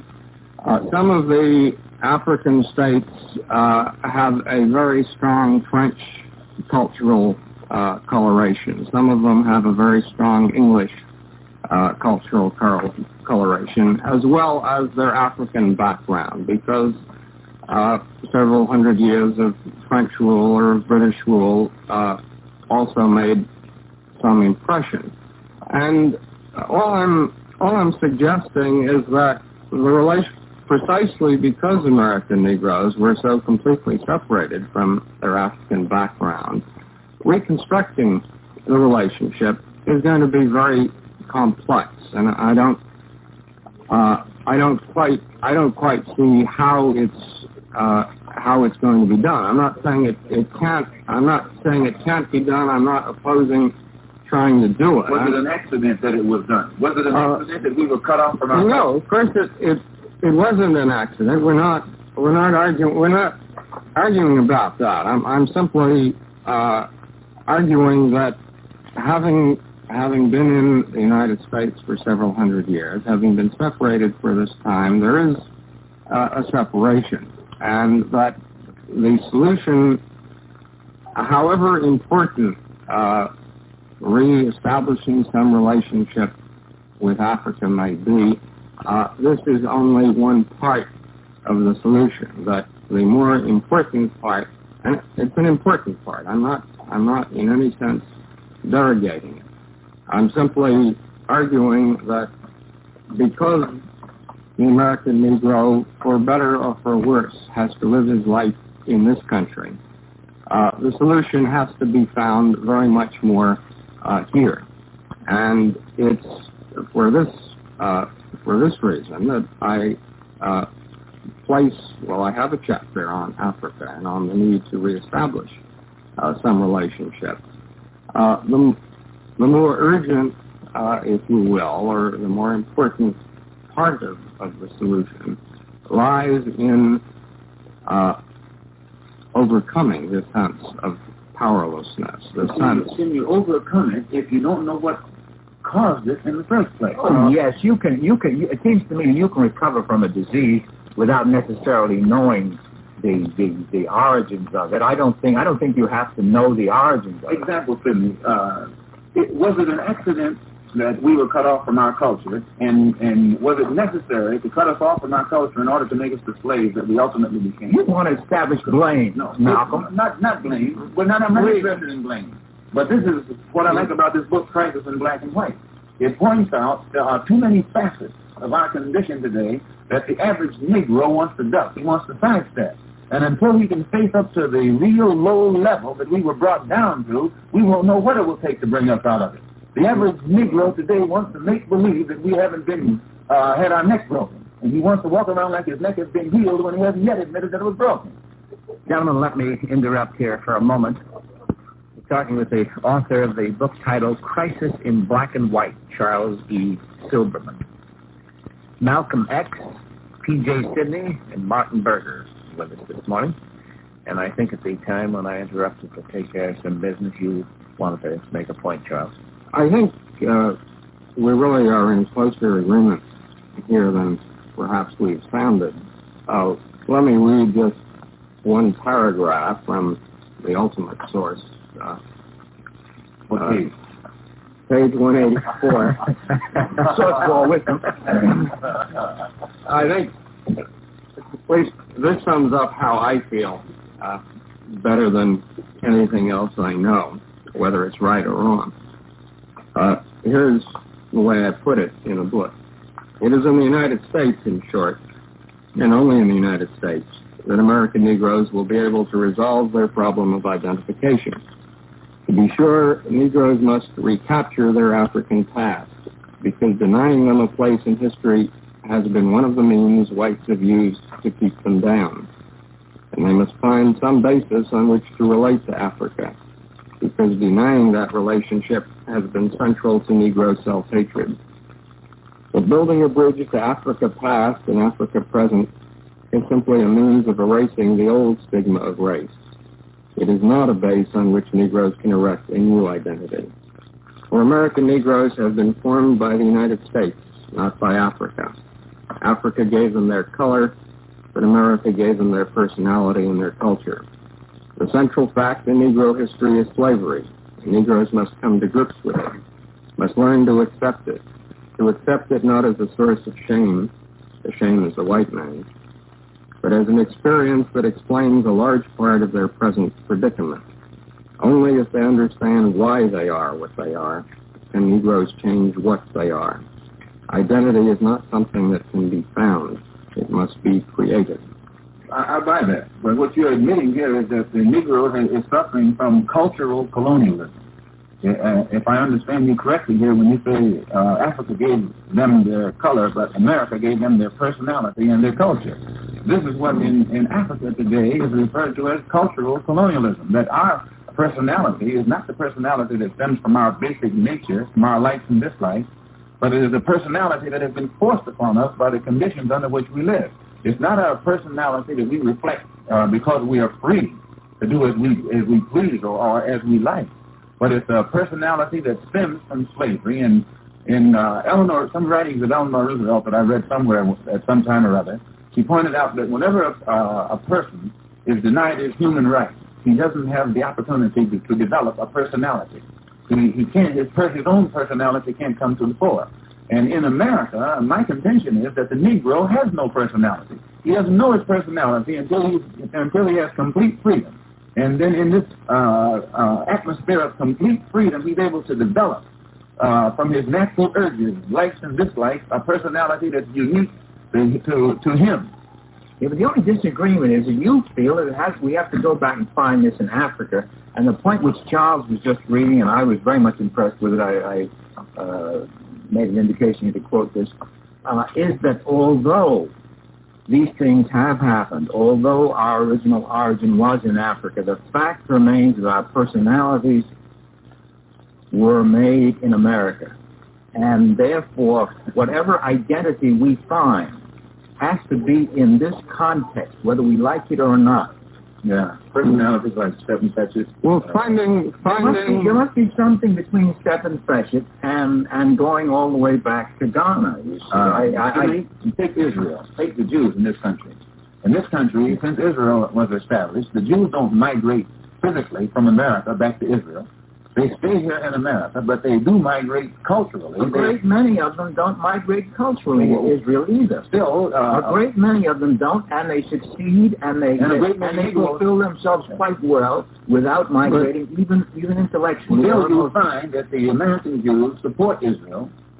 They migrate culturally, they migrate philosophically, psychologically, and this cultural, philosophical migration of the American Jew back to Israel, though he stays here physically, has helped or enhanced the political and economic position of the Negro, of the Jew in America. All I'm saying is that just as the Jew can stay here and still have cultural links with Israel, the 22 million Afro-Americans here in the United States can also remain here, but we'll find that we will have a stronger spiritual force, stronger bond, stronger unity if we forge some kind of cultural.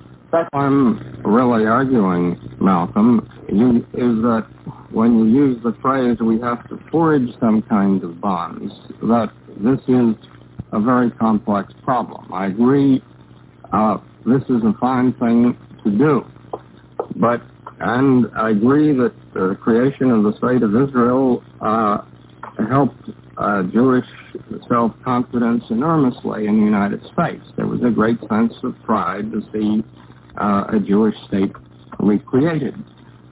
But the relationship between American Jews and Israel goes back for several thousands of years. There is a tradition of identification with Israel as the spiritual homeland that was not destroyed the way as the American Negro's relationship with Africa. This is my point. Was destroyed. No, my point. You're making a different point. My point is that that because the American Negro's relationship with Africa was destroyed, recreating it is a complex thing. And all I can tell you is that while the relationship between the American Jew and Israel is extremely important, it's not completely a bed of roses either. There are real problems in both directions in the relationship, which are beginning to emerge. And I can tell you that as a very strong, lifelong Zionist, when I went to Israel last summer, I had the kind of experience PJ was describing that American Negroes have in Africa. I was enormously impressed with the country. I want very much to go back and visit it again. I think it's one of the most exciting places on earth. But I was enormously conscious, more conscious than I had ever been before, of how much I'm an American. And the reason was simply that the day-to-day culture of Israel is essentially the culture of Western Europe. But these disappointments didn't make you think being a Zionist. No, and I'm not speaking of it in terms of a disappointment. I'm simply saying that I was aware of differences that didn't exist before. Because this is not an American culture. But it still didn't make you think being a Zionist. No. My point is that Afro-Americans are the same way. But we realize we're going to have problems, just as you have problems trying to identify with Israel. But we can surmount these problems and still forge spiritual bonds with our African brother. That doesn't mean we have to go back over there. If brothers like Sidney want to stay here, and I want to go back, then I can help him from there, and he can help me from here. I'll send you a care package. Okay. Now, I have found, and this has been brought up very frequently, and I'm a little surprised, Malcolm, that you bring it up, because other people have made the comparison between Negro's loss of heritage and the Jews' displacement, so to speak, And I always find this comparison very unfortunate because in the worst times of Jewish oppression, they have always had among them some old Jew who could carry the word, who could tell the young people of their history. And by your own words before, we were cut off in a very different kind of way. And therefore, I think we should just drop the illustration of Israel altogether because there's just no comparison. There's just no comparison whatsoever. And I think that whatever identification we're going to make, it is all very well for us to have as a passing piece of knowledge that we did not come from nothing. But beyond that, I think we have to forget it, not become preoccupied with any relationship to Africa, but rather to try to make our identification as Americans and as Americans with a particular kind of history. Particular kind like what? Like the history which is very well known, which you know, the history of slavery and all that. You don't want to go back. You don't want to go back beyond slavery. I want to know it academically, but I cannot emotionally. This doesn't do very much to me. And why do the people read the history of the Greek Empire, Roman Empire, and these other Europeans? Oh, different people read it for different purposes. Sometimes they read it to instruct them as to the way things have happened. Having a knowledge of the past gives you a better understanding of the present. Understanding is one thing, but you're suggesting, I think you put it very clearly, an emotional bond, a spiritual bond. This is quite a different thing from an academic understanding and a profiting from an academic understanding. And I think you're mixing these two. No, I think that Malcolm is making a very valid point, and I think then he goes too far with it. I think that he is making a valid point that there must be a recreation of the African past in order to indicate not only to the Negro but also to the white the fact that there was a great civilization created in Africa far beyond anything that many of us know about. I think Mr. Silverman has indicated to many of us who haven't the slightest idea of the facts of history that there are areas that are completely blank to us. I think the Negro should know it, and I think the white should know it. I don't think there's any question about it. However, you're saying something beyond what the quotation Mr. Charles had read you. He said that, to be sure, Negroes must recapture their African past. And I quite agree. I imagine you do agree. But you go beyond that. You say there must be the creation of spiritual, moral, psychological, etc. bonds with present-day African culture. And it strikes me that this is something that's impossible to do. Well, my parents, who are immigrants from Europe, had a cultural background that's completely foreign to mine. I couldn't recreate it in the slightest. They couldn't recreate it after half a century of living in America.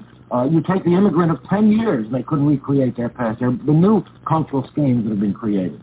Now, to say to the African, you have something to offer to the American Negro, the Afro-American. It's something that I just can't conceive of. I'm saying that the Afro-American has something to offer to the African. No and question. The African has something to offer to us. We have a history that you share in common that should be known and should be and pride should be taken. It's more than that. I think it's not an accident that whites in America have a feeling of superiority where Negroes are concerned. It stems from the fact that even whites have been taught that Negroes have no past, that they have no culture, that they have no civilization. It's not an accident that Negroes have a feeling of inferiority to the extent where they actually demand that whites build housing, build schools, almost everything that whites do for themselves. Our people expect whites to do for us too, because we feel inadequate. Well, all of this stems from the fact that historically in the school books and other media, we have been taught that the black man came out of the jungle, out of the bush. He has no culture. He had no civilization. And today, many of our people believe this, and many whites believe it. So all I'm saying is that one of the best ways to destroy the racism that creates this white supremacist attitude among many whites is to reacquaint whites with the true facts of black history.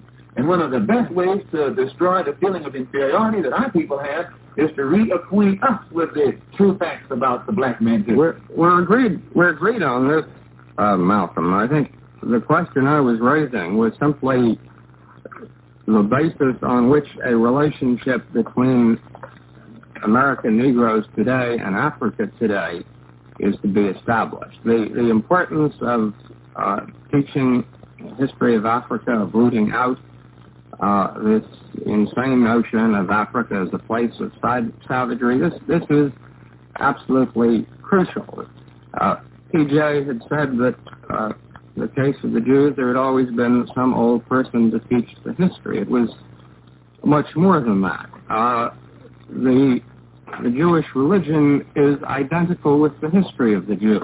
The two are identical. History, the religion is built around the history. The Bible, yes, the culture, the religion is the history. The Bible is a historical work. And the Passover service ends every year with the phrase "next year in Jerusalem." The tie was never broken. Now, in the case of the American Negro, the tie was broken. It's essential to teach. We're agreed on why it was broken. It was broken as part of the effort to dehumanize the Negro. We're agreed on this. We're agreed on the necessity to reestablish that history, to rewrite, to bring Africa back into the history of the world. The problem is, where do we go from here? And really all I'm saying is that I would disagree with Marty. I think an effort should be made to establish some kind of cultural tie with Africa. The problem is how and in what way. And all I'm saying is that the effort is going to be pretty complicated. You put your finger right on the nucleus of it when you use the word dehumanize. The taking of our culture, or culture from us, the destroying of our cultural ties, actually resulted in the dehumanizing of what today has become known as 22 million Afro-Americans. As long as the Jews retained their cultural ties, their cultural roots, and therefore they were able to withstand all of the tortures of hell and still stay together in unity and harmony and go forward. The thing that destroyed us was when they destroyed our cultural roots. So I just don't see how any program can be initiated among Afro-Americans today if it doesn't have within it something that in some way shows our people what our cultural roots were, what part cultural roots play not only in the past, but also in our current history. Well, I want to say something here. You know, as I'm listening, we've done a lot of shows with psychologists and all, and there are many schools of psychology that believe that if you dig and you find out where this initial trauma was, that this of itself causes, therapy. Actually, there are other people that I am more in agreement with who feel that it's very well to know that, but it's only a kind of incidental piece of information. It's nice to know. But actually, you have to take the situation as you find it in the present. And I'm drawn to that kind of thinking, and I think that Charles in his book is in many respects drawn to that. The idea that just letting people know, and indeed, in your case, Malcolm, it seems to me that you want to not only let them know, but also to dwell on. If you feel that this will of itself bring about some kind of transformation in attitude and transformation in self-image, I think that is only a coincidental thing. It's good to have, but the repair to be made in the present and in terms of the present situation and the present need. Yes, well, Malcolm, we began this discussion when Malcolm raised the question, was the nursery school education I was proposing enough? And I said, no, of course it's not enough. And what I think is the crucial chapter in the book, the chapter is entitled The Revolt Against Welfare Colonialism.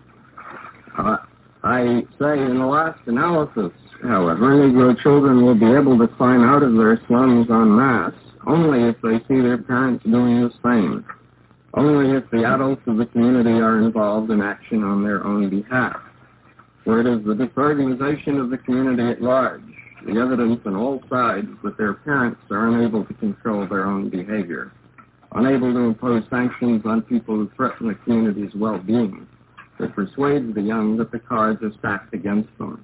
that the omnipresent they will not permit them to make it in any legitimate form, and so leads them into apathy, withdrawal, or rebellion.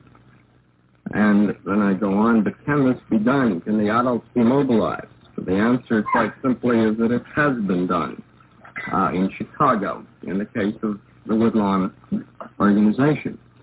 And what has troubled me about so much of the protest movement in recent months is what troubled me about that meeting at Town Hall Monday night, where you were in the audience and I was on the platform, Malcolm, is that it seems to me that there is a terrible vacuum in existence that no one, with the exception of the Woodlawn organization in Chicago, seems to be trying to fill. What was the town hall meeting? I'm unfamiliar with that, Charles. This was a meeting sponsored by an organization called the Association of Artists for Freedom. It was founded by James Baldwin. What was it, a symposium? It was a symposium on the Negro Revolution and the white backlash. It should have been titled the Black Backlash, because I think the whites caught it. Well, they caught it. I found it very disturbing, not because of the enormous anger that was expressed. I knew this kind of anger existed, but because the Negro intellectuals on the platform with me, it seemed to me, were refusing to think in any kind of programmatic terms, refusing to think in terms of politics, in terms of organization, in terms of action. They were just hating and expressing, just hating. They were expressing anger. They were denouncing the existing civil rights groups, but not proposing any basis on which any kind of new organization could be created. It seems to me what is central is... Silverman, I think that's a bit unfair. To say that they were just hating and not proposing any kind of real solution is putting the burden upon these Negro artists. No, I can't buy that. The burden is on America. You see, now, all of these Negro artists who are on that platform have lent their talents and their image and their prestige to the entire civil rights movement since it has been moving, no matter how slow, but since it has been moving. And they have lent their weight to the struggle of the various Negro leaders of the civil rights movement. Now, they've become frustrated. They've become disenchanted. All of the things that they hoped would materialize has failed to materialize. Now, if they reflect this hopelessness and if they reflect this disenchantment, I don't think that they are the ones to be condemned. I think that this in itself points up the failure of the system in which we live. Oh, just a moment. No, I can't go along with that. Actually, I think that in any instance when you make a criticism of other people, and I have on this show been very critical of the civil rights leadership, I think that you do have a responsibility to propose something in its stead. And I don't think that you can always go back to the very beginning each time, Malcolm, and talk about the system. It's true, the system is as bad as you say it is. But then we have to move on from there, and we have to, certainly even talking here tonight, unless we have some proposals to make, unless we have some enlargements on ideas to present, we have no business even talking. You mean that every time that you feel that something is not right, that you cannot mention it unless you have some other solution? Not necessarily. I think you should have something constructive to say. Yes, I think you should have something constructive to propose. In other words, if I don't like the way you're running the show, I can just get off it, I know. But I should have some proposal. I should have some... These artists had proposals. I think they had proposals. For instance, John Killens brought about the importance.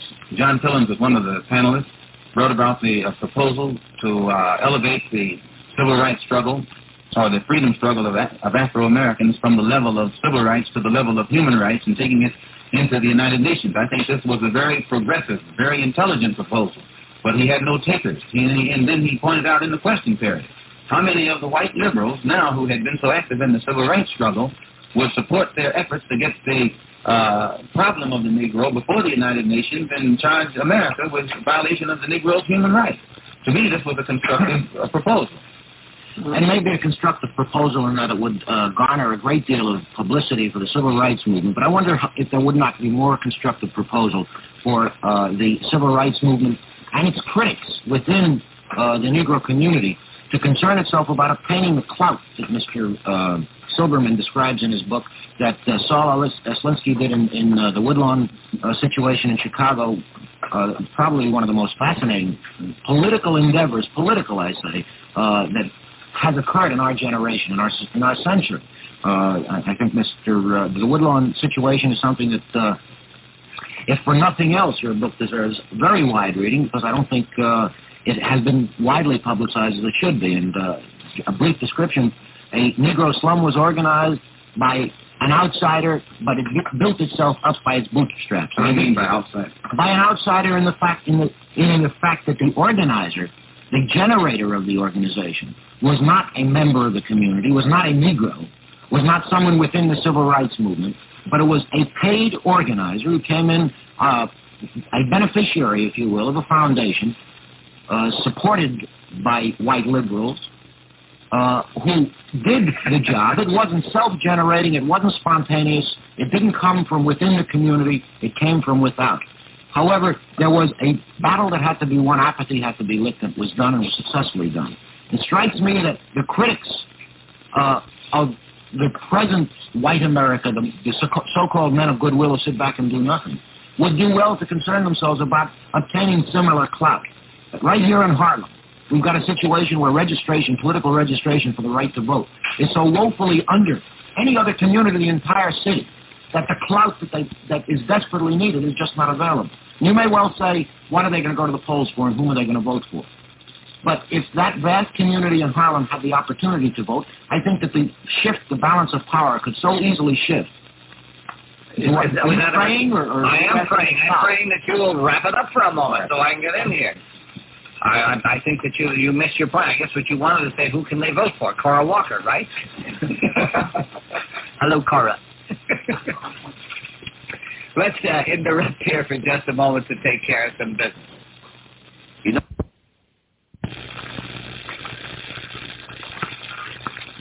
No, we've already. This is really a big show tonight. Everybody with all the cues around and all. All right, let's get back with our guest of the morning. Charles E. Silverman, author of the book Crisis in Black and White, which is published by Random House. Malcolm X, Martin Berger, and P.J. Sidney. Mr. Sidney is an actor. Martin Berger, attorney. Charles E. Silverman, author of the book Crisis in Black and White. Malcolm, what can we say what Malcolm X is? A dissatisfied Afro-American who is striving to bring complete freedom, justice, and equality for the 22 million Afro-Americans in this country. Well, now you also are the head of the Black nationalist movement. No, I'm one of the many people in Harlem who believe in black nationalism as the best political, economic, and social philosophy for our people. And I'm also the minister of the Muslim Mosque, which has as its base the religion of Islam. I'm a Muslim, and my religion is Islam. My political, economic, and social philosophy is black nationalism. Now, that's no connection with the organization that at one time you headed in the Eastern States. Right. I'm not affiliated. You're completely divorced from that organization. Yes.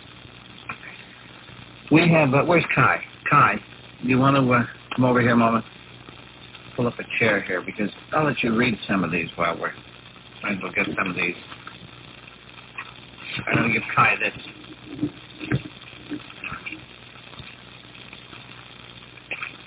These are some telegrams that have been coming in during the past hour or so, and we might read these. Long John Neville, Watts, New York.